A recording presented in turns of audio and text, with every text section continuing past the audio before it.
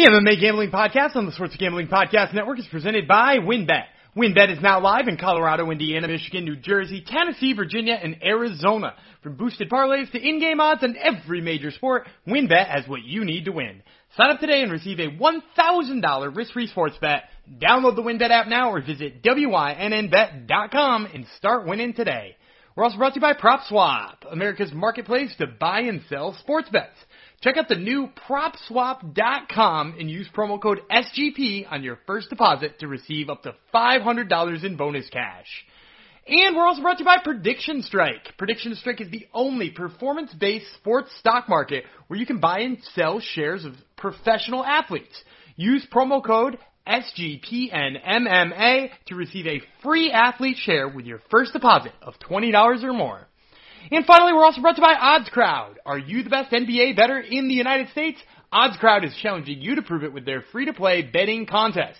There's $3,000 up for grabs in their season-long contest and $200 every week in their weekly contest. Just head on over to oddscrowd.com to sign up now. And finally, before we let you get started on this episode, we do want to remind you that you should download the SGPN app. It's your home for all of our free picks, news, podcasts, articles, all of it's right in the palm of your hand. Just go download the SGPN app wherever it is you download apps.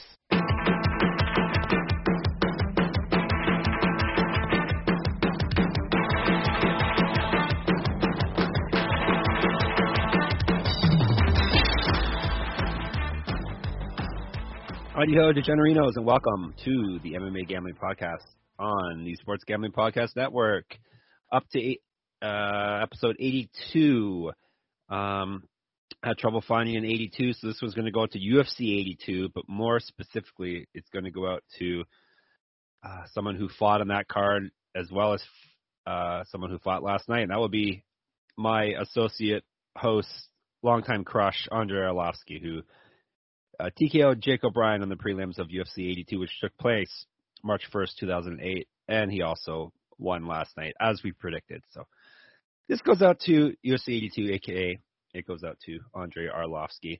Hello, I would be the person talking to you in your ears right now would be Jeff Fox, and I would be the host of this here podcast. Thank you for listening and coming in, and hopefully you are all subscribed to our feed at the MMA Gambling Podcast. If not, make sure you subscribe to that direct feed so you can get this podcast immediately as it drops.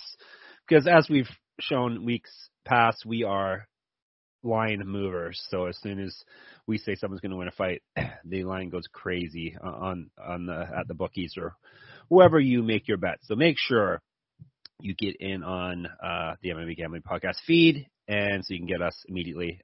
The SGPN feed, it puts our podcast out about a day or so after we record it usually, and by then the numbers will be out of this world for whatever fighter we chose to win. So I promise that this is the podcast that doesn't need long intros anymore, and I seem to be rambling a bit, so let's just get right into introducing my fellow mediocre boy. We both are back to being mediocre after last night. He would be the Danimal, the prettiest purple belt on the planet, the son of Ichabod, the Bear Whisperer, Gumby, Barney Gumble. I think that's it. Anyhow, his name's Daniel Vreeland. Hi, Mr. Vreeland. Hey. Fun note about Irish Jake O'Brien, by the way, who you just mentioned. You know, he got released after going 4-3 Yes. in the UFC. So he's 4-3, not a bad record. Do you know who those losses were to? No. Obviously, Andrei Arlovsky. Andrei Arlovsky. Yeah, the other two losses were Cain Velasquez and John Jones. Yeah, so just chumps. Yeah, chumps, so all he of just them. basically lost to chumps. And he beat Heath Herring in there, too, which is pretty impressive. He also fought, Heath Herring also fought in the co-main event at UFC 82, which the aforementioned UFC 82. He beat Czech Congo via split decision. What was the main event of that night, Dan? UFC 82? Yes. God, that's got to be like either March 1st, 2008, Columbus, Ohio. Columbus, Ohio. They were probably doing Rich Franklin then. Rich Franklin, Anderson Silva? No, you got half of it right. It's called UFC 82 Pride of a Champion is what it was called. Oh, so then it was when he fought Dan Henderson. Yes.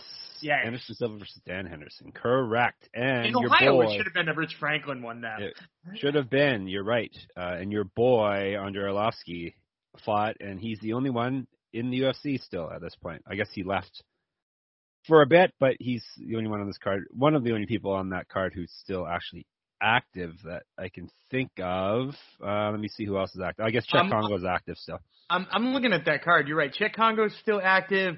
Depending on who you ask, Diego Sanchez is still active. Is John Fitch still technically active? God, I don't even want to think about John Fitch.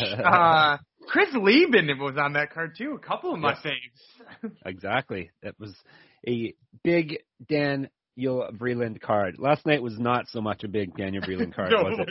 I don't think it was a big card for anyone, though, really. Well, I guess Jong, of course, Superfan Jong on the SGPN Slack channel, which everyone should get in on because it's lots of fun.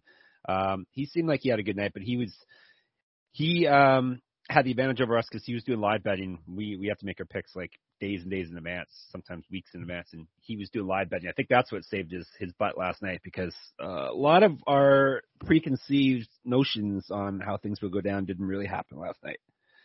Yeah, I'm gonna half blame us, but also half blame some really either bizarre developments in skill set or complete lack of following a game plan. Yeah, there was some. Well, we'll call them outliers. How about then? It makes us look smarter. There were some outliers last night, Dan. That there were some things that we didn't foresee happening, but. We probably should break it down because it was such an exciting night. But actually, we should break down so we can get to the real main event of Sundays, which is Dan going almost perfect, 80% usually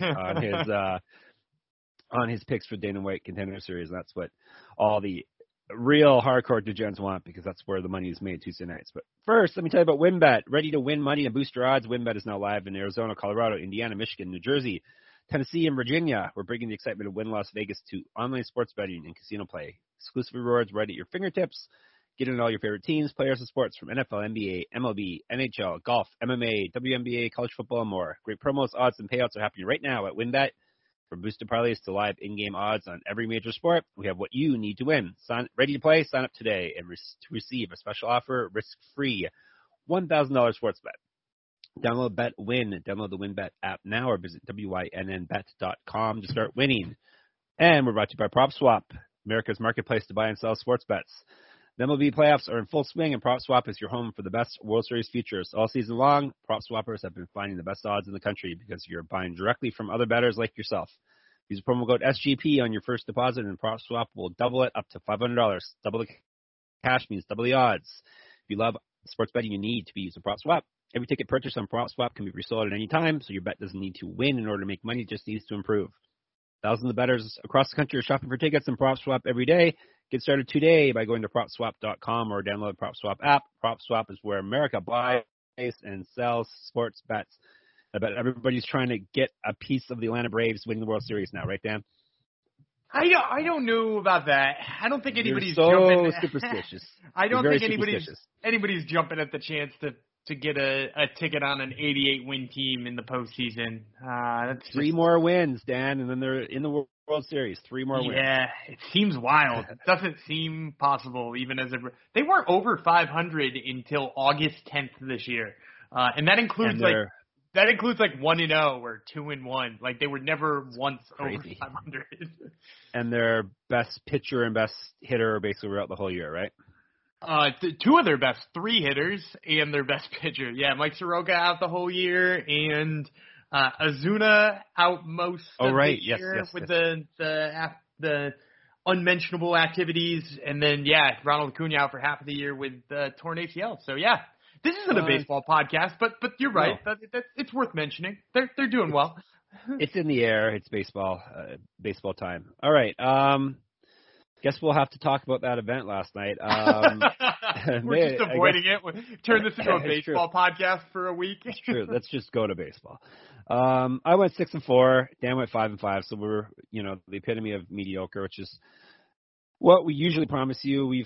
That's 2 weeks, 2 out of 3 weeks we've been mediocre now. So I hope we're not sliding back to our old ways. I was down about just a little less than $50. Dan was down about $200 based on $100 bet per fight, which is what you at least have to bet. That's a contract you have when you listen to this podcast. But there was a big development in our betting last night. Dan, do you know what the big development was? You passed me in the money, huh? I passed Dan in the money, correct. So now he has nothing to hang his hat on. For the year, I'm at 58% correct picks. Dan's at 55. So neither of those have changed. But money-wise, I am ahead of Dan by $67. We're both down money, but I'm down less. So what do you? Yeah, you have to come up with some new shtick, Dan, to excuse away your poor performances and me beating you, because I got you in both now. We got time. I'm just gonna this week on Wednesday when you're picking, I'm just gonna make you pick first on every fight. It's true. That might do the trick. All right. Luckily, we're not counting Contender Series. I might do all right, because a lot of times just looking at resumes, I'm like, okay, I picked that person. You would pick them too, so maybe I would do okay there. But it would be more a shot in the dark than anything else. All right, UFC Fight Night, Ladd versus Dumont. All right, to start with the main event, we both got it wrong. All I really have to say is, what the hell was that, Dan? What the hell was that fight? I mean, like, there's so much. Hey, there's our first oof. Oof. Yeah, I would say first and foremost, like, if the Aspen Ladd who fought in I'm going to say the fourth and the fifth round, because I don't actually think she looked all that bad in the fourth either. The fourth and fifth round, Aspen Ladd wins that fight. Right, like she looked way better than normal, and it wasn't even Dumont slowing down, because there would be no reason for Dumont to slow down. She wasn't pressured at any point in time in that fight. But like Aspen Ladd showed she was a better fighter in those last two rounds, those last 10 minutes. You know, and even if you gave Dumont the fourth, which I think two of the judges did, and all of the judges gave Aspen Ladd the last one, it was just literally her letting her hands go. And I think if she had let her hands go like that early on in the fight, I think you would have seen more takedowns open up for her. I think you would have seen her, score some top position time. I think you would have seen her press Dumont against the cage more and do more work there. Like, she just didn't put any fear into Dumont and, like, just kind of ate jabs. I think they said after the first two rounds she had landed 3 significant strikes or something like that. It was some atrocious number. It was bizarre to me how slow she came out and how she just didn't seem to know what to do. And I don't know, do you think it was ring rust? Do you think that could have been a piece of it? Yeah, there could be ring rust. It could be lingering issues from the weight stuff. Who knows? Because that was just a couple weeks ago. It could be her amazing coaching that she obviously has been having. Yeah, people love the corner advice she was getting. Yeah, the corner advice was seemingly bad, but I'll say this. I once had a conversation with Save Saud, the esteemed coach of Fortis MMA, who once told me that, like, the only person who knows what that fighter needs in that corner is the coach.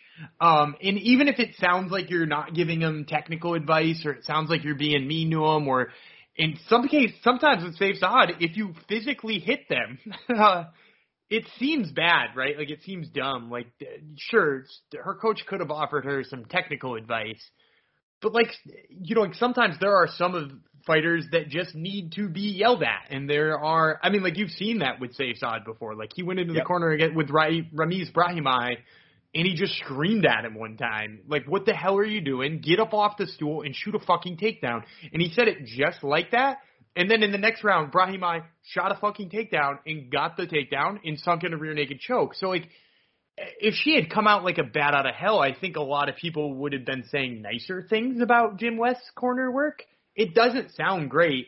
I will say I have far more concern about the fact that is her much older boyfriend talking to her that way than that is her coach talking to her that way. You know what I mean? Like, that obviously raises a whole heck of a lot more questions. But as far as it being, like, bad advice, I mean, he was telling her she was down and that she had to do more. Like, some people need technical advice, some people need motivation.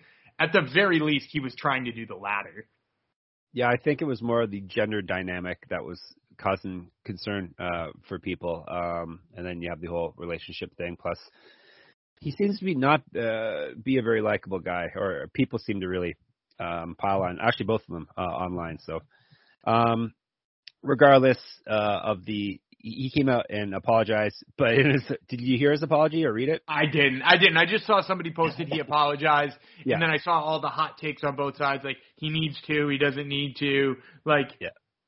Even though his apology, he said in his apology, although it probably wasn't my fault, I'll take full responsibility. So you're not apologizing then. So. That's the worst one I've ever seen. It was something like that. It was something about how it wasn't really his fault. So yeah, she looked horrible and made our pick look horrible, and she did absolutely nothing. And Dumont basically really did nothing too, and got her hand raised, which was more power to her. But it's not like I'm impressed with Norma Dumont now and think that she's a title challenger. No, I don't think so either. It's funny. I actually think if she did turn up the volume, she may have drawn too much out of Ladd, or drawn a lot of counters, or gotten taken down, or I think what she did was perfect to win. Just unfortunately, it was the least exciting thing to win, and certainly isn't going to do her any favors ranking-wise. Although, then again, there isn't rankings in this division, so you then have to ask yourself, do you change their bantamweight rankings based on a featherweight fight? Will Dumont ever make it back to bantamweight? They both swear they're going back, which I guess makes sense when you say, I don't want to stay here in a division that doesn't exist. But you get a title shot immediately if you win a fight in that division, though. Do you, though? Cause no, I'm going to be honest. What's going to happen to Norma Dumont next? Who is she getting paired with? You know the answer to this. Holly Holm, obviously. She's getting paired with Holly Holm, who she was supposed to fight in the first place. And if she doesn't get paired with Holly Holm, who's she getting paired with? The champ or Jermaine Durandamy, maybe? Or Jermaine no, Durandamy. Yeah, because what a mess. Any woman who gets anywhere close to a title shot at either 35 or 45 first has to fight Jermaine Durandamy or Holly Holm, and will most likely lose to one of them so the other one can get their 75th title shot. Yep, very, very true. So, I don't know. Is there much else to say about that fight? Hopefully Aspen Ladd isn't broken. Because she came out oh, she's broken. You have to hit the reset button or something. She was just circling for rounds and rounds and rounds. Something happened here. Something broke in her brain or something here. Hopefully that's not the end of Aspen Ladd as a top prospect, because she was very good there for a while. Yeah, I don't think it will be. It is her first, I mean, with the exception of losing to Jermaine Durandamy by, kind of a weird flash knockout, it is her first loss. She is only 26. Women in that division can fight until they're almost 40, for Christ's sake. So, I don't think she's cooked, but, man, there seems to be some rewiring that needs to happen stylistically or game plan-wise. And usually you would say, it would be a perfect way to do that is to change coaches, and that's never probably ever going to happen. Nope. That's only she's 1-2 now over the last 3 though, so not the greatest. Oh, her first 2 losses ever, but still. Yeah, we probably should just put that one to bed. No bonuses for that fight. Sorry, it was 49-46, 49-46, 48-47. Dumont, do you agree with the scorecard on that one? Because I definitely gave Aspen Ladd the 5th. I gave Norma Dumont 1 through 3. I'll be honest, I wasn't watching during round 4 close enough, because that's right around. I mean, the Braves were in the thick of that game, and I was like, this is not worth paying attention to anymore. It's so bad. So, I mean, I looked up a couple of times and was like, because I had double screens going. I was like, I don't know, Ladd seems to be turning it up a little bit here. And then, the judges pretty much agreed with that. One of them gave her that 4th round. So, I guess I agree with them precisely then.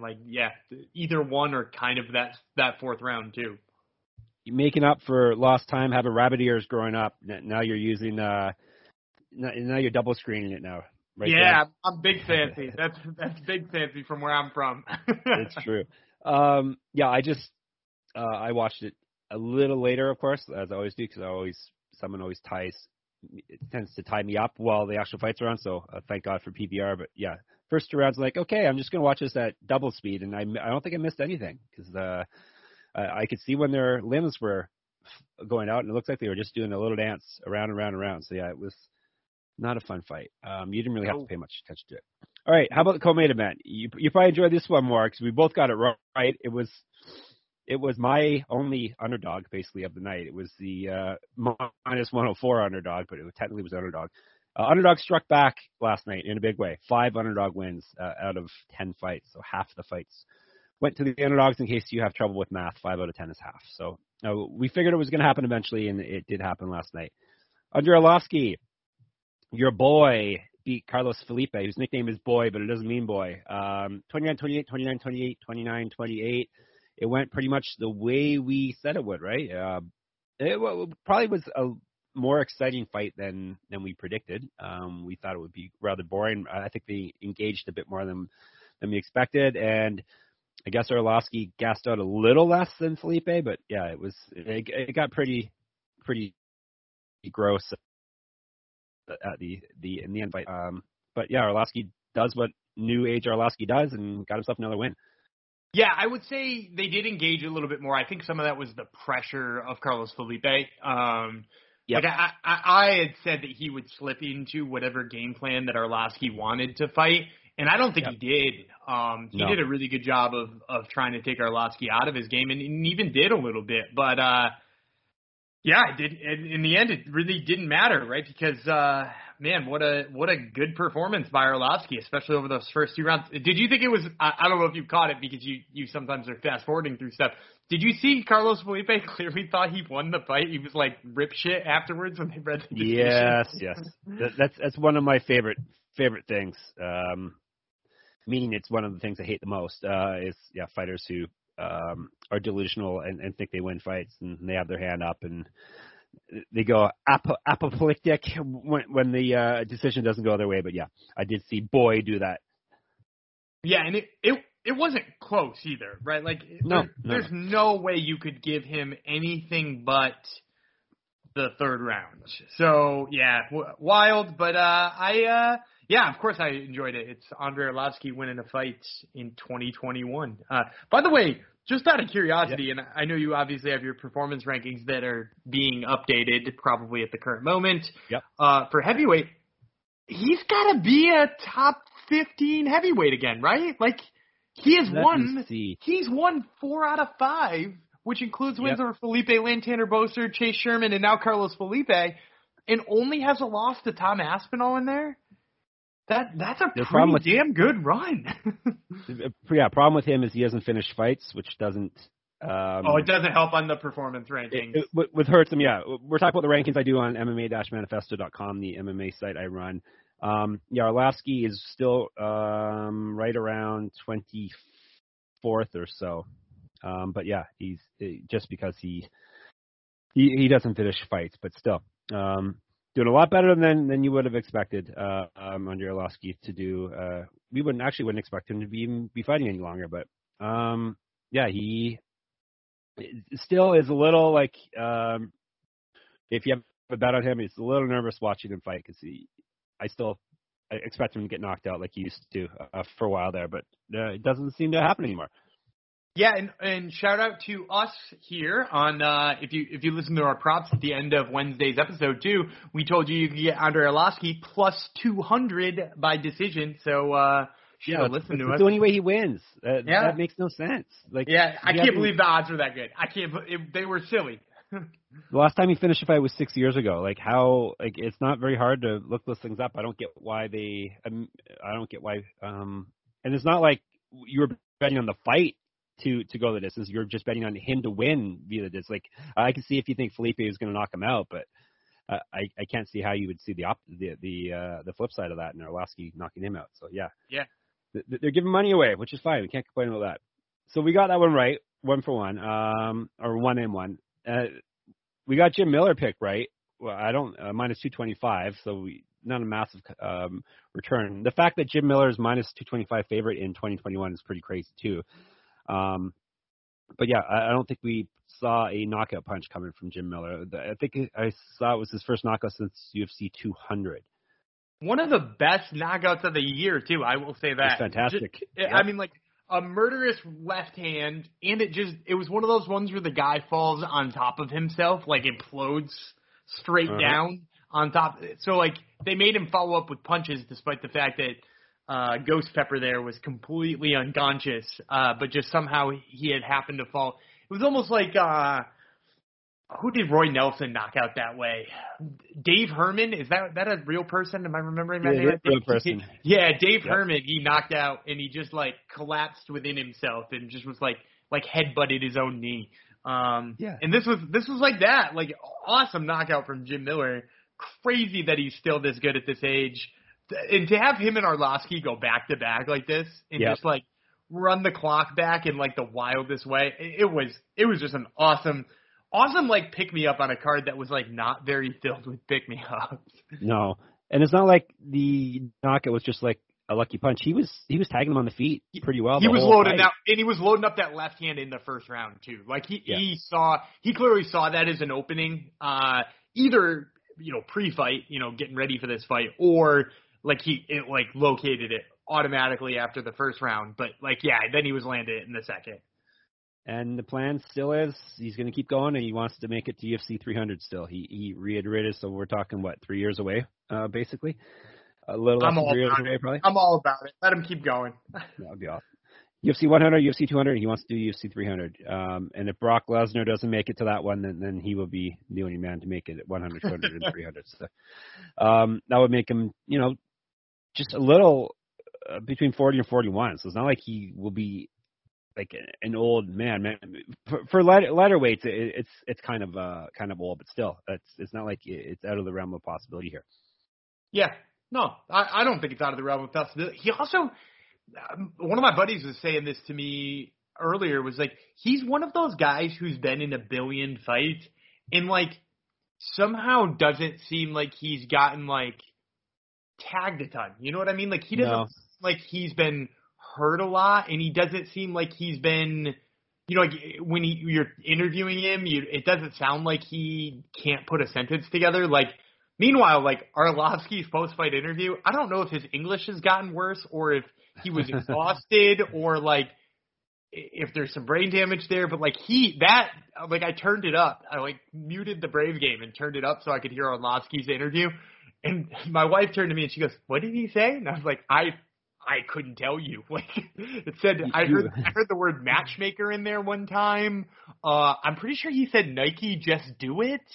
But like other than that, I have no idea what he said. And I like was trying to listen, and it was, I believe, English. But yeah, like just back to the original point, like Jim Miller seems like he doesn't take damage like that. So yeah, why not send him to UFC 300? How tasty my pee-pee? Did you say that? How tasty How tasty my pee-pee? That's such a wild, funny quote from back in the day. And also, I will say, it's pretty wild that those two were fighting for the title back then. And like everybody was high on Sylvia and was like, "Oh, Sylvia comes out on top. Like he's clearly the guy." Arlovsky's still fighting, and I think Tim Sylvia weighs 400 pounds. You know what I mean? Like he's super enormous. Heavy, yeah. He tried to fight like 5 years ago, and like the commission on the Native American Reserve in Connecticut wouldn't even clear him, and I'm pretty sure they'd clear anybody. So they were one of the few places still holding fights during the pandemic. So like crazy how far those two paths diverged. And it's good news that we went with the old dogs because they both brought us in wins. So that made us one out of we got 2-1 is what I'm trying to spit out over the top 3 fights. How do we do with the Manon Fiorot fight? Let me tell you in a minute. But first, let me tell you about Keeps. Do you have a child who compares you to Shamil Abdurakhimov? Because if you do, Keeps is probably the thing for you. Wasn't that the person that my son compared me to? I think it was, wasn't it? I think it was Shamil Abdurakhimov, yeah. Yeah, hey, he looks like you. Yeah. He was the one fighting Chris Daukaus that night. Yeah. Yeah. So I'm like, maybe I should get Keeps. Because you know what Keeps is? Keeps offers the simplest, stress-free way to keep your hair. Convenient virtual doctor consultations and medications delivered straight to your door every 3 months. You don't have to leave your home. Low-cost treatments start at just $10 per month, and Keeps offers generic versions. Discreet packaging and proven results. Keeps has more 5-star reviews than any of its competitors. Prevention is key. Treatments can take 4 to 6 months to see results, so act fast. If you're ready to take action and prevent hair loss, go to keeps.com/SGP to receive your first month of treatment for free. That's keeps.com/SGP to get your first month free. keeps.com/SGP. Yeah, I don't think Keeps will help. Like, if he thinks my body looks like that, that's probably a problem. And the body hair, that's probably a problem. But I don't think Keeps makes you have hair like a gorilla, which is, I think it just handles the hair on your head. But if you need it, people, get the treatment to find out. Yeah, regardless, it's a good idea if your head looks like Abdur Rahimov, even if you don't need to grow his chest hair. Exactly. All right. Manon Fiorot, yes, she did come through for us. Minus 240. She was Dan's lock pick. So for the locks, Dan is now up to 15-12. You're getting some separation from 500, which is nice. She's still down $340, but hey, we'll just gloss over that fact. But you nailed it with Fiorot. We both nailed it. It was a pretty easy pick. Silva actually looked better than expected. A lot of clowning, even though she was clearly getting her butt whipped, and she still was. I guess she wanted to tire Fiorot out right till the very last second of the fight, and then she was planning on winning or something.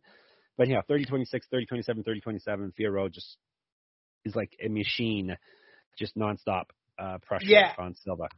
I would say what she was doing with the clowning was trying to make it look like trying to anger Manon Fiorot, because I don't think she was necessarily trying to tire her out, because if she was, she'd push the pace more. Instead, she dropped her hands and put her hands behind her back and invited Fiorot to. But the thing about Fiorot is she is just like one of the most composed fighters I've ever seen. Yeah. Like there's like a weird calmness about her that makes her. It's like that. I don't want to compare her already to this legend that I'm about to do it anyway, but not skill wise. But like as far as her facial expressions and the way she handles fighting, it feels very GSP-esque. Right, like stone-faced the entire time, very calm the entire time, isn't going to let you deviate what she plans on doing, which is so impressive, especially because, Silva was trying to clown her into getting into a firefight, and she didn't. She just picked her apart, and then, like, occasionally when she would put her hands behind her back, she'd be like, that's cool, I'm going to take you down instead, which is not at all what you were expecting to happen, and now you're in an even worse place to try to knock me out. So, yeah, I was...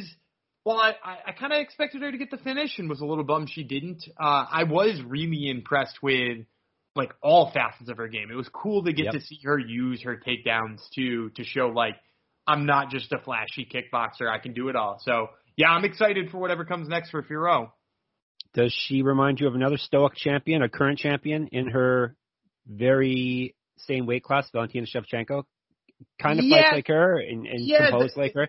Yeah, and she's patient like her and is willing to not get suckered in. Yeah, and I mean, like, people have been talking about who the young flyweight, and actually Fiorot's not even that young. I think she's 31. At least not that young for MMA, at least. So they've been talking about who the up-and-comer is that's going to pressure Shevchenko. And I think it has to be somebody like Fiorot, right? Like, it has to be somebody who can strike from distance and mix in the occasional takedown and, like, basically fight Valentina Shevchenko's style of game and try to beat her at her own game, because we've seen women go in there and try to power punch her and it doesn't work. We've seen women try to go in and make it gritty and that doesn't work. So, like, I think we need to see somebody do this. And so I'm not selling her into that fight yet. I want to see her. She's going to have to fight a couple more times before then. But, yeah, it seems like she's on the best trajectory out of any of those up-and-comers. This may have been the most significant fight on the card, really, when you look at tops of divisions, because featherweight doesn't have a division. But yeah, this puts her right near the top. Like, in my ranking, she moved up from 7th to 6th after this performance, so she's right in the thick of things. Who would you like to see her fight next? I think she's got to fight one of those, like, name valued stalwarts of the division that are just kind of chilling in there. Jessica Eye or Lauren Murphy, Viviane Arroyo, like any of those women. I mean, like, Chookagian. Chookagian would be a really good one, although they both yell every time they throw a strike, so that could get that's right. bad. Yeah, that could get pretty bad. Like a tennis match. I mean, like, they will probably feed her somebody like Roxanne Modafferi, which is just, like, cruel and criminal. But, like, I'd like to see them push her even further up the rankings. Yep. No, she definitely deserves it after taking on all comers and turning them back in the UFC. So, and then the opener in the main card, because we lost, Julian Marquez pulled out of his fight against Dan's favorite, Jordan Wright, right before the weigh-ins due to a non-COVID health issue. So did you hear what was going on there or not? I still haven't heard. No, weird, but probably yeah. weight cut. Probably weight cut. He is a pretty big guy, and he fought up at 205 for a little while. Like he fought, I think when he fought Matt Hamill, it was up at 205. Yeah, so we were down from 11 fights to 9. 10. How about Dan? How many numbers did I say before I got the right one? 5, 6, 9. You'll get there. 5 on the main card. No. So anyhow, 10 fights. We would have got that one right, which would have made us look a bit smarter. So this is my long way of going around saying that the opener on the main card ended up being Nate Landwehr, Anaconda choking, as we predicted, Ludovic Klein in the third round at 222. This fight went exactly how we planned it, right? It did not. Wow. Although I will say this. So we said that we thought Ludovic Klein would pick him apart on the counters, and I think it started that way, right? Yeah. And then I also said in the breakdown, just to toot my own horn for a second, that I wish Nate Landwehr would go back to wrestling more and using more of his wrestling like he did when he was fighting at M1 Global. Like he had good wrestling, but he'd rather just slug it out all the time. And I think once he realized that, like, hey, wrestling this dude might work, he like mixed it up a little bit more and it almost got that choke twice. So it's your fault? You encouraged him to not be a mindless rock'em sock'em robot? It's your fault. Somehow I don't think Nate the Train is listening to this podcast. Choo choo. Well, I talk about trains almost every episode though, Dan. You do, but somehow I don't think he's listening to that. No. He also cuts a really good promo after a win too. So he probably also saved his job in the UFC, you would think, with the performance last night. You probably would have thought he would have been 1-3 if he lost or something like that. He is wildly entertaining though, right? He is, like, yes. So he like now they have a reason to keep him. He might have also gotten one more anyway. He did beat Darren Elkins too, so there's that. So he was a massive underdog too. We had Klein at minus 350. So yeah, like I said, the underdogs a bit back last night. I don't know. I guess not much else to say about that. How do we whiff from that one? We didn't think Landwehr would wrestle, I guess is how we whiffed on that one. We figured we thought he was dumber than he is. Yes, exactly. Because he hasn't shown us otherwise over his UFC career, at least, right? Right. Yeah, we're going to talk about another one in a couple of fights that we botched on that just showed us a completely different version of his own game and made us look dumb. Let's move on to the prelims. We almost got this, the main event we almost got wrong. Bruno Blindado Silva TKO'd Andrew Sanchez, which is not surprising. That's kind of what we predicted, right? But it took him 3 rounds, 235 in the third round to do it. Minus 176, that was my lock pick, so I got that right. I'm at 17-9 for locks, and I'm finally out of the red and into the black again. I'm up $13 on my locks, so hooray for me. But yeah, this fight did not go. We got to the correct spot at the end. We took quite a roundabout way to get there. Andrew Sanchez wrestled Silva, made him look horrendous on his back, which makes sense because he's a black belt in jiu-jitsu and he's never been on the ground before. And he bragged about his jiu-jitsu after he won the fight via TKO punches after he got totally dominated on the ground for the 2/3 of the fight. But regardless, Sanchez wrestled him up the first 2 rounds and then finally Silva turned it on. Sanchez probably was a little tired by that point and he just lit him up on the feet and finally got the TKO win. And as Vitor Belfort yelled back in the day, jiu-jitsu, after he knocked someone out. So, yeah, jiu-jitsu won the fight for Bruno Silva, right? What a wild time to give somebody their jiu-jitsu black belt. And I know and I've said this like a bunch on Twitter. So if you follow me on Twitter and you're sick of me talking about this, you can just fast forward 30 seconds. But like so many coaches like plan to give their fighters their black belts after a win. Like notoriously one of my favorite ones is Randy Couture got his black belt for submitting James Toney, which was like yes. Come on, dude, like Great. like no offense, but Juicy Jeff Fox could have submitted James Toney in that fight, and I don't know if you've ever taken a jiu-jitsu class in your whole life, No.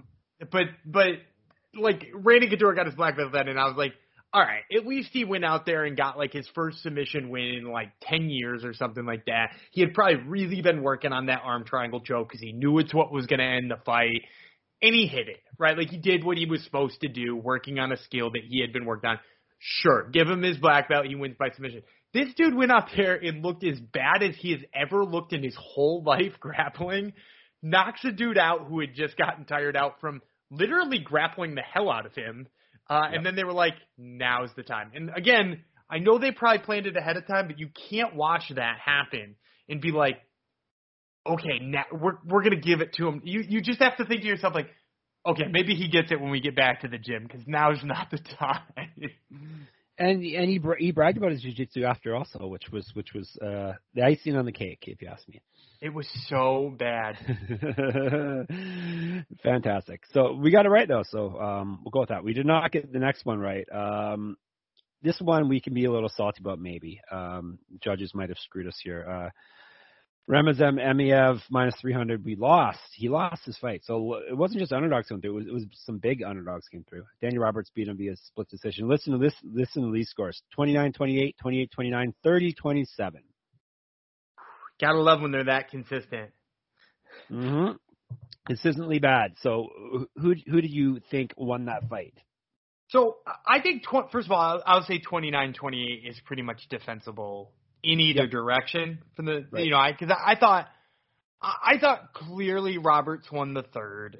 I thought you had maybe an argument for the first, probably not the second, but like your argument from the first is mostly that like his attacks off of his back were good enough to steal the round, but I don't think they were. And if you go on MMA decisions, every single MMA media member had it for Ramazan Emeev, with the exception of two guys from, do you want to guess what site both of those guys are from?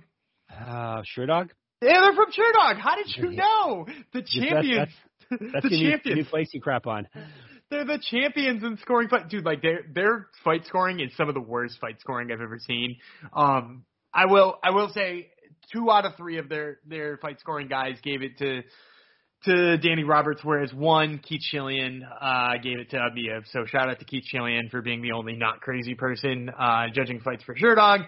But yeah, and did they just hire who did Shawnee they just Sheehan? Yeah, Shawnee Sheehan, who's like the go-to like scorecard media member right now. Like he's the guy who understands the rules better than everybody. He needs to replace the Sherdog guys in scoring fights because man are they bad at it. So yeah, I mean, like that's a pretty good indicator that like Roberts probably shouldn't have walked away with that fight, but I am also not like wildly offended by it. I think like he fought well enough that giving him the win isn't too ridiculous.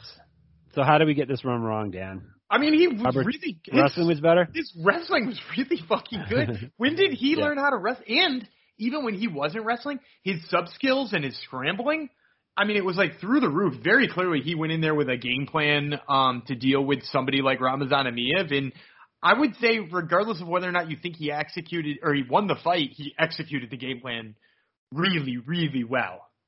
Yeah. Very, very true. And we also didn't get the next fight right, which once again, I think for the same reason, we didn't realize that Luana Carolina could wrestle, or at least defensively wrestle, because she beat Lupi Godinez 29-28, 29-28, 29-28. Size was a huge factor here because she was way bigger than Godinez, and her defensive wrestling actually was what won the fight for her. Yeah, well, and I will say this. You're right, defensive wrestling to an extent, but I think your first point is the bigger point. The size, I think, was a big issue. That had a bit more than 4 inches. Like she's only 4 inches taller. It seemed way more than that to me. Yeah, and regardless of what it actually was, or even if it was that, like, Godinez weighed in at 121, which means she probably didn't cut any weight.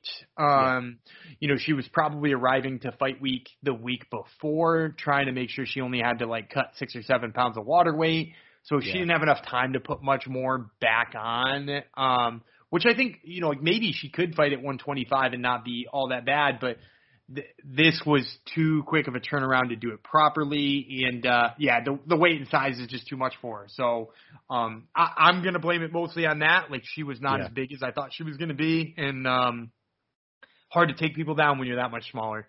No, it's true. So that's another big underdog came through because Godinez was minus 265. Got the next one right. Dana Batgarel minus 190. Won very quickly via knockout over Brandon Davis. TKO, elbow, and punches 2 minutes in. Pieced him up on the feet. Pretty much what we predicted he would outclass Brandon Davis here. Yeah, he's just faster. And what we said before, he's faster and he hits harder. That's it. That's all you need basically to win fights. And then in the curtain jerker, the opener, this is where I got separation for Dan. I won this. Dan lost this. Ariane Carnelosi minus 165. I hit it.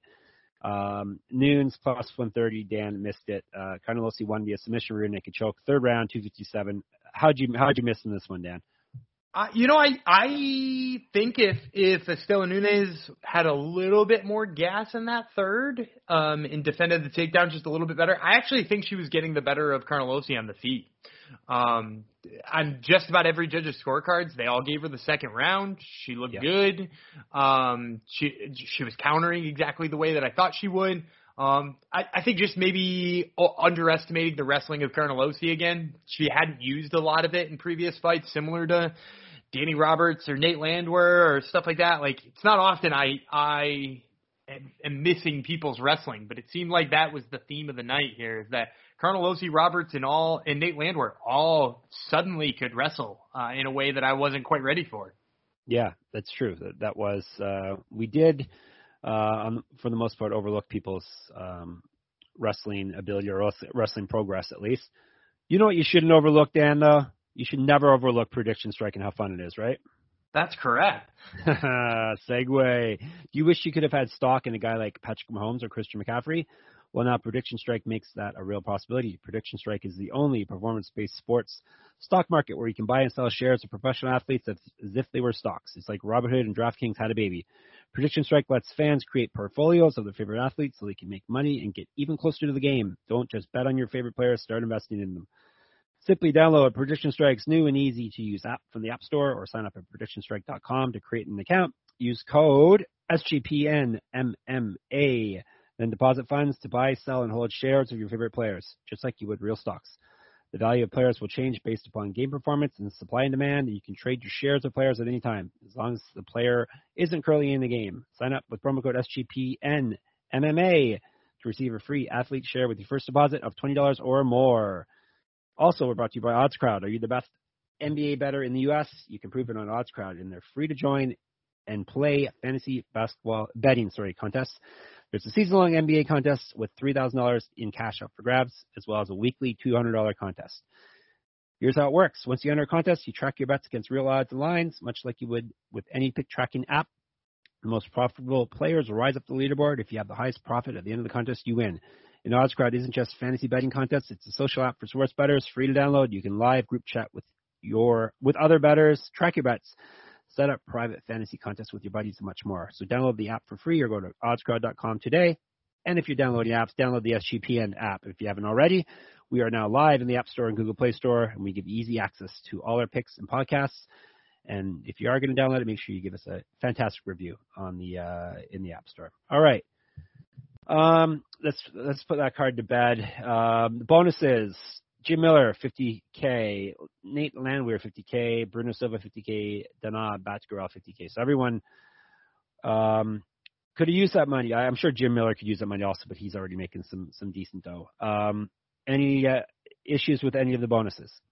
No, I think I like all of them. I wouldn't have minded Carnelossi getting one. She looked, like that was a pretty good submission. And like I said, if that fight stays on the feet for the third, she might wind up losing a decision there. So that was kind of fun. But no, I don't think you can hate on any of those finishes getting bonuses. Nope. I guess Carnelossi was the only finish who didn't get a bonus, right? Because they gave out 4 performance points. I think there was 5 finishes last night. Something like that. Yes. Disagree. Correct. Yeah. Am I correct? Or are you? I feel like I'm just missing one. I feel like there was one. I feel like there was an extra finish too that we're not remembering. Fine, I'll go back. You're not back. Yes. Oh, no, he got the one. bonus. No, he got one. 1, 2, 3, 4. Yeah, 5. So she's the only one. So she's the only one who did. Yeah. So I wouldn't have minded her getting in, but I think they gave it to the 4 best. Yeah. All right. Let's move on because that was a kind of a card, and the week before was kind of a card. Next week's card a little bit better. At least the main event, we got Costa versus Vettori. At least we got a top of the division fight, Paulo Costa versus Marvin Vettori. Anything else on this fight card that excites you, Dan? Yeah, there are a couple of real bangers on this one. Alex Caceres and Sungwoo Choi should be really fun to watch. Jessie Rose Clark versus Jocelyn Edwards should be fun to watch. Jung Young Park, the Ninja Turtle, versus Gregory RoboCop Rodriguez. Both great nicknames and kind of like dark horses in the middleweight division. They've both been really good. Kama Worthy's fighting. Jeff Molina's fighting. Tabitha Ricci has got really fun jiu-jitsu skills, but had like the unfortunate task of having to debut on short notice up a weight class against Manon Fiorot. So it'll be cool to see what she can do in a second fight in a weight class that she actually belongs in. So yeah, there's lots of intriguing ones here. Of course, we're all looking forward to UFC 267 and UFC 268 the following 2 weekends, which are both bonkers cards, especially 268. But yeah, like Costa Vettori is just a fun fight to think about. Oh, they're back-to-back weekends early. I didn't clue in on that. So, okay. 267, 267 is the 30th, and then, they're doing 268 the very next weekend, right? Very, very exciting. But yeah, and we got, is Ike Villanueva, does he count as a chunky guy when he's at light heavyweight, or? He does, I think. Okay. So we got a chunky guy too, so. Yeah, and is Nick Negromanu a chunky guy? I can't remember what he looks like. I just looked him up. He's got abs, so no, definitely. No. Yeah, well, we're in a bit of a slump for the chunky guys. We get them sprinkled in here and there, but chunky guys are Canadian. Probably why we're in a pick slump. Maybe, yeah. Well, I was going to say chunky guys.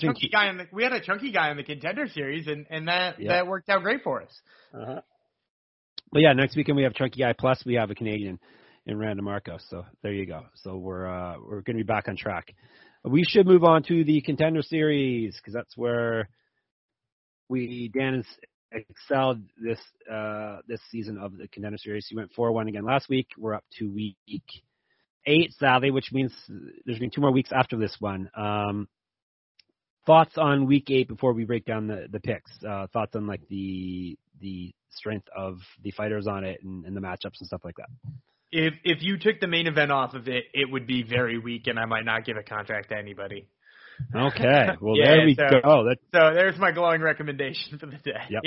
That's all right. We can still make money on it, right? Does not matter. Let's start off with bantamweights. Pedro Falcao. There was another Falcao that used to fight in Miguel or something that used to fight in Bellator, was there not? I think he used to fight in WEC, didn't he? Oh yes, correct. I don't know if these people are related or not. He fought Chael Sonnen, if I'm not mistaken. I think he beat Chael Sonnen. Yes, that sounds right. He's fighting James Barnes, this Pedro Falcao. Barnes' nickname Muka, and Falcao's nickname is Pedrino, which means little stone, for those of you keeping track at home. So that's are you familiar with everyone on the fight card? I assume you are. All 10 fighters you've seen fight?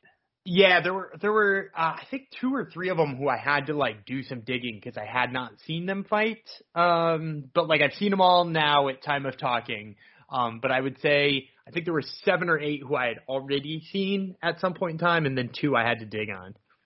All right. So we have James Barnes, Muka. He's 14-4 with 2 knockouts, 11 submissions. So we know what he's going for here. He's been knocked out 3 times himself, so 3 out of his 4 losses have come via knockout.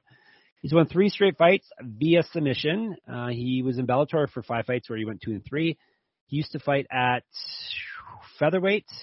I believe this one's at bantamweight. I think I got that right.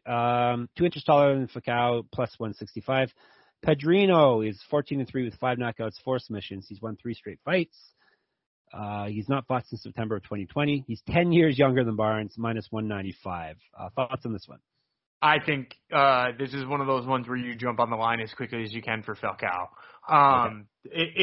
It's Barnes is not good at MMA in my opinion. So he's one of the ones who I'd already seen fight. I once watched James Barnes fight. It was in a promotion called WFC. It was WFC 119. At WFC 119, which I believe was on like a free YouTube fight. He fought a guy by the name of Matt Betzold in the main event. Okay, Matt Betzold was 9-10 at the time, and Matt Betzold most famously in the main event for that fight on short notice and also sporting one leg, which is pretty important to the breakdown that I'm about to give you. Matt Betzold only has one leg. He does have 1 or 2 thighs, but he only has 1 knee, and then obviously 1 shin, 1 foot. So he fights off of 1 knee and then like kind of on the like just thigh, and he easily took James Barnes down. Like easily took James Barnes down and controlled him for the entirety of the first round and won the first round of that fight. Only to have James Barnes like get a reversal in the second round and wind up rear naked choking him. But like, a dude with 1 leg took this guy down. A dude with a losing record in 1 leg took him down. And he's going to be fighting a guy who's got like a big blast double and like good ground and pound and great control. Nova you now. Like, take Falcao as many times as you can. And I was thinking of, I found that Miguel Falcao, he fought in the UFC for at least 1 fight and Bellator for a bit. Did not fight Chelsea. I think you're thinking of Pedro Filo. Oh, I am thinking of Pedro Filo. Yeah, he was a WEC champ. Am I wrong? Paulo Filo. I'm sorry. Paulo Filo. I'm getting my names right. Yes. He's got a face tattoo now, so yeah, that's all you need. All right, so Pedro Falcao is the pick. Jump on it. If you're subscribed to our main MMA gambling podcast feed, you will know to jump on it immediately. Maybe you can get on it. Well, what's the highest that you would take this fight at? What number? I mean, I think he's playable in a parlay up into like negative 400 basically. Like he's going to beat James Barnes. I feel very confident about this pick. So I mean, like get it on its own as early as you possibly can. But if it slips later, it's like still a nice piece for a parlay or. I mean, like, I guess you could pick Falcao by finish. That might not be the dumbest thing either, but, you know, like, I'm less confident in the method of which he's going to win and knowing that he's just going to control James Barnes, who is both not really good and really old. Yes, 10 years older than 39 years old on the contender. Like, wow. What is he doing in there? He's a contender for sure. Yeah, he is a contender. This is one of the weirdest dudes on the Contender Series I've ever seen. No doubt. All right, let's jump way up to light heavyweights. Armen Petrosyan, another famous last name. He actually is the brother of that other Petrosyan. Why am I forgetting his name now? Come on, Dan, jump in. There's another Petrosyan? What? How is Dan not knowing these things and I am? Yes, Georgi Petrosyan. He fights in Bellator, I think. You don't know Georgi Petrosyan? Oh, is he the kickboxer who just got his face kicked in? I believe he's a kickboxer. Did he just get his face kicked in? Maybe. Yeah, I'm pretty sure he was the guy who. I could totally be wrong. I think he just got knocked out in like a 1 kickboxing fight, and it was really, really devastating. Yes, correct. He did. Yes. And that was like 2 days ago or something like that. And he's like, yes, it was. In for surgery. Oh man, that's possibly bad for Armen here. Yeah. Well, don't worry. He's got another fight scheduled already for December, even though he just got his face kicked in. So, so that is, I thought he fought, maybe I just know him from kickboxing, even though I don't watch kickboxing. I thought he fought in Bellator, but nonetheless, what we're talking about his brother. His brother would be Armen Petrosyan, who also is a kickboxer, but he also dabbles in MMA. He's a light heavyweight. He's fighting Kilian Kolev, no nicknames. Let's just jump right into it. Petrosyan, 5-1 with 5 knockouts. All of his fights have come via knockout. He's won one straight fight via TKO. He is a professional kickboxer. His record is 70, 21-1. He's an inch taller than Kolev, plus 235. Kolev 10-0, 7 knockouts, 1 submission. He's won 2 straight fights via TKO. However, he has not fought since August of 2019. He's 2 years younger than Petrosian, minus 160. Let her rip. Oh, I thought you still had more to go. Nah, that's all I gotta say. Oh, okay. So that we're just gonna leave that pause right in there. I'm not even gonna shorten it up. So I actually like Petrosian in this fight. Despite the fact wow. Yeah, despite the fact that he's coming in as an underdog. Look, what I will say about Kovaliev or Kolev, Keloyan Kolev, Kolev Kolev. What I would say about him is that he is a really piss poor striker. He's not very good on the feet at all. Yeah, he's got some like TKOs and rear naked chokes and stuff like that. The opponents he's fought are truly awful. Like, if you watch that last fight of his, which was 2 years ago, by the way, he's fighting a guy making his pro debut, and you can just see in the way the guy is boxing, he has no idea what he's doing. The guy he fought before that was 0-4. He just doesn't seem to have very good striking, and he does have good wrestling, but Petrosian has kind of defended against some good wrestlers before. Like, I watched one fight with Petrosian where he got taken down pretty regularly, but like never let the guy settle in. And then after a while of like just fighting that guy with that style, stood up, kicked the dude once in the body, and he crumbled. And like that's what I'm going with right here on these odds is that like I just think at some point in time Petrosian is going to be on the feet with this guy and just piece him up. So getting a big underdog money here with Petrosian. What was the number you quoted me at?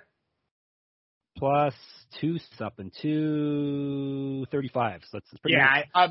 I love that. Yeah, definitely get Armen Petrosian plus 235. I'm about it. Wow. All right. Dan knows what he's talking about in these cases, so just blindly follow him like a lot of people do in the Slack. So there you go. Light heavyweights, Caio Borralho, sorry. He's Brazilian versus Jesse Murray. We just saw Borralho fight in week 5, and he's back again. He's fighting Hollywood Murray, though, Dan. He's Hollywood. His nickname is. So look out. Look out. He actually was just on the Top Turtle podcast, was he not? I believe I remember hearing Jesse Murray talking. He was indeed, yes. Was he the gentleman with all the stories, or was that the guy before? No. That's the guy we're going to talk about in our main event. Yes. Yeah. No, Jesse Murray was not that. No. Yes. All right. He's Hollywood though, even though this is the guy that fights out of Ohio, right? He does fight out of Ohio. That's correct. Hollywood, Ohio. He's 8-3 with one knockout, 4 submissions. He's been knocked out himself 3 times, so all of his losses have come via knockout. He's won 3 straight fights. He hasn't fought since February of 2020. He's 5 inches taller, 5 inches of reach over Ohio, and he's at plus 350. And I mentioned Ohio. Yeah, he's fighting Ohio, and he's from Ohio. Strange. He fights out of Stipe Miocic's gym. Does Murray. Ohio, 9-1 with 1 no contest, 3 knockouts, 3 submissions. Never been finished in a fight. He was, like I said, on week 5 of the Contender Series where he won but did not get a contract. He's won 6 straight fights. He's gone 9 straight without losing because he has a draw in the middle of there. He used to fight at middleweight, or he fought in his last fight on the Contender Series at middleweight. This one is up at light heavyweight, hence the huge size discrepancy here. And he's at minus 200. Pause. Yeah, I'm pause. I'm gonna go with Ohio. Okay. I think so. It's like an interesting question to wonder about whether or not a wrestler will deal with Caio Borralho better than Aaron Jeffrey did, because Aaron Jeffrey did not deal with his weird karate style, right? Like I think I said Borralho is like a less polished Loyola Machida in terms of style. Right. And that plays really well against a guy like Aaron Jeffrey. It's an interesting question to ask if this wrestler is going to, like, a wrestling style is the right style to, like, break that. Because that was always the question about Machida, right? Can the wrestling style sort of break that down? I think it could, but I don't think Jesse Murray is the right guy to do that, just because I don't think he's going to work his hands well enough that he's going to get close enough to shoot his regular takedowns. Like, the distance management is going to be really hard for him here. I think Borralho, even coming up a weight class here to 205, is not going to have a hard time with Jesse Murray. All right, take that, Jesse Murray. That's what you get for going on the Top Turtle MMA podcast. Dan buries you the first chance he gets. So he is a really nice guy. He's just he is, yes. His striking against the karate style is probably not for me. Yes. All right, women's strawweight is the co-main event. Sherdog has it as the main event, but Dan crapped over Sherdog, so we're not going to go with right? No, of course they're, not. They're wrong about it. So Dan won't be getting hired by Sherdog anytime soon if they listen to this podcast.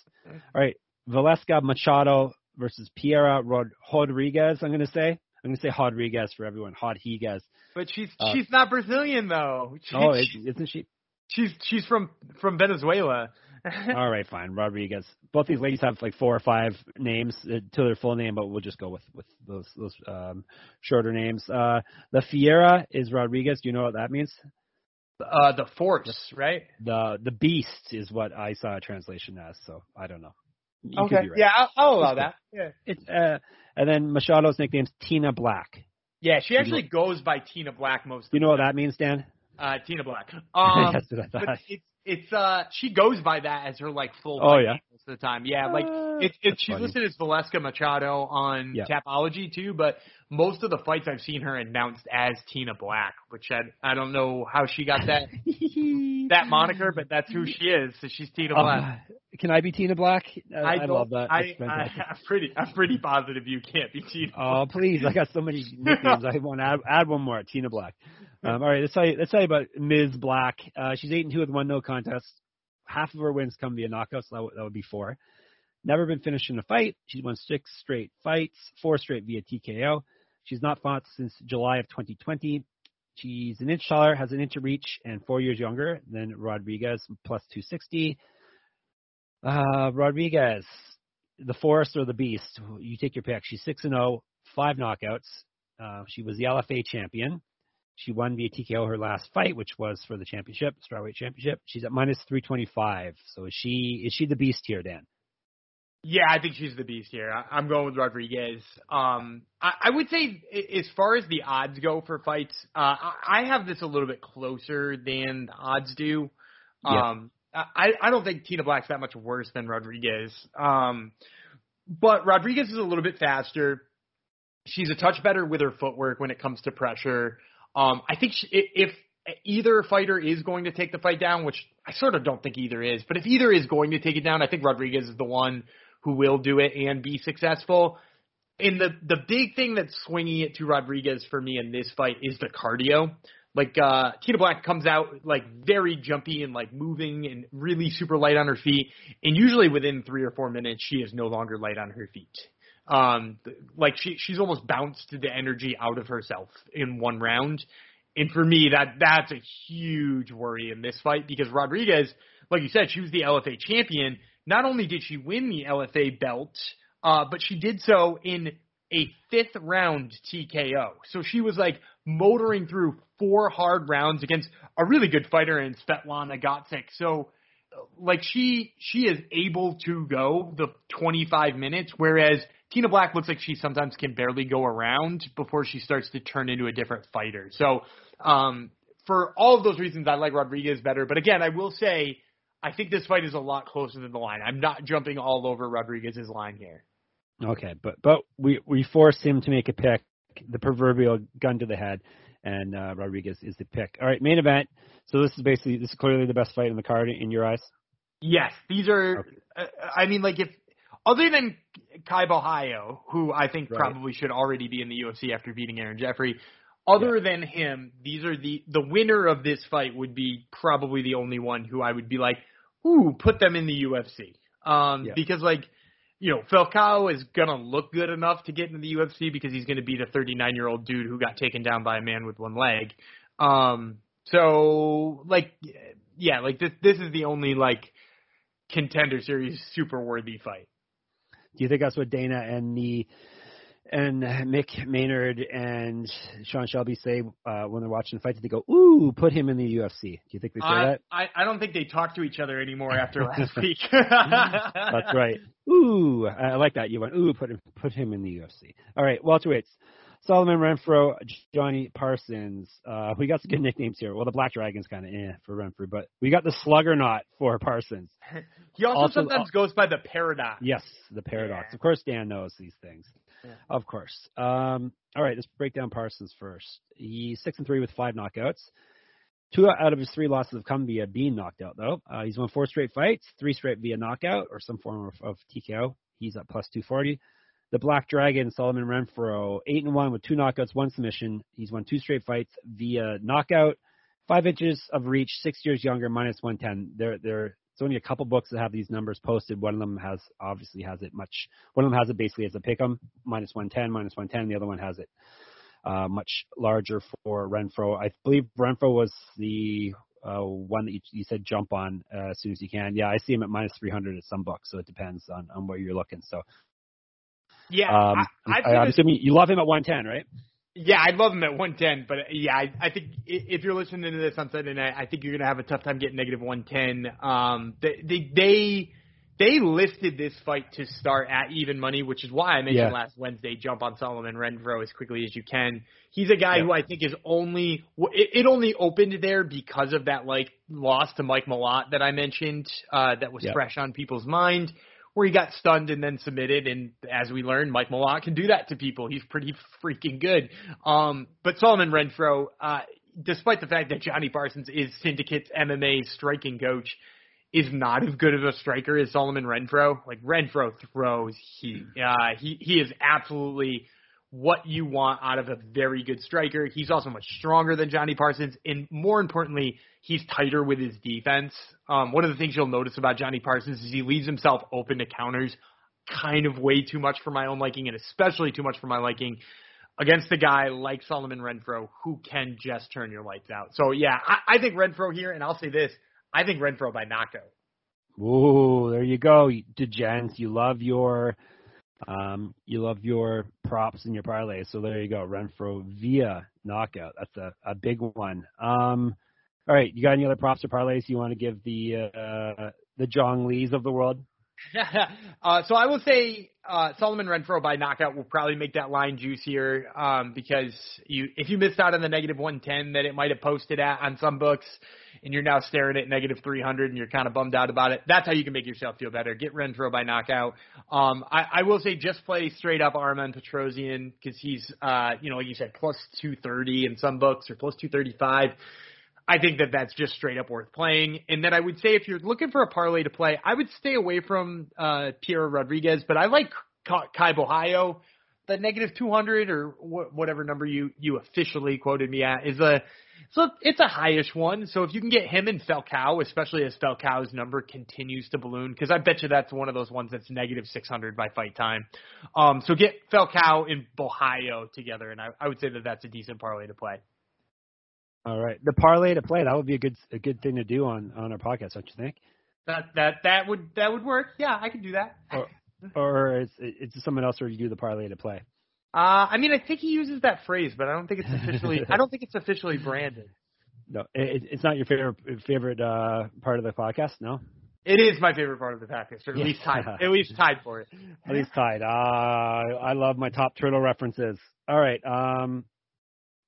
we did it, folks. So we got you all your winning picks. Oh yeah, which fight are you getting wrong this week, Dan? If I'm getting one wrong, the female one probably. I think the Tina Black one is probably the trickiest one. I will also say there is a chance I get the Arman Petrosyan one wrong. That could be my 1-2 because here's what I'll say about that fight is I am first of all taking a big underdog, but second of all I'm trusting that the other guy goes in with either a bad game plan and strikes with him for too long or isn't able to hold him down. There's totally a chance that Kolev just holds him down for 15 minutes. Okay. The other three, I'm pretty confident in. I think Falcao, Bohayo, and Renfro are all pretty much slam dunks. All right, there you go, y'all. I think we told you all you need to know. We didn't mention all the ugly stuff that's happening in MMA. People punching people and domestic abuse and all that nonsense. We stuck to the good stuff. The actual fights in the cage and betting your hard-earned money on it. So. We will be back on Nope, we won't. We'll be back on Wednesday because today is Sunday. We'll be back on Wednesday to break down actually a better fight night card, an appetizer to the two big pay-per-views coming up. One of them not actually, you don't actually have to pay for. So we'll get you all your picks for that, and we will tell you what fight Dan got wrong on the Contender Series on Tuesday when we come back on Wednesday. In the meantime, Twitter, I'm at Jeff Fox Writer. He's at Gumby Vreeland. Read all our stuff at MMA-manifesto.com and, of course, at sportsgamblingpodcast.com. I think that's it. Dan's going to take you home, and we'll see if he screws up this time. I'm Daniel Gumby Vreeland. He is Jeff Tina Black Fox. Yeah. We will catch you on Wednesday.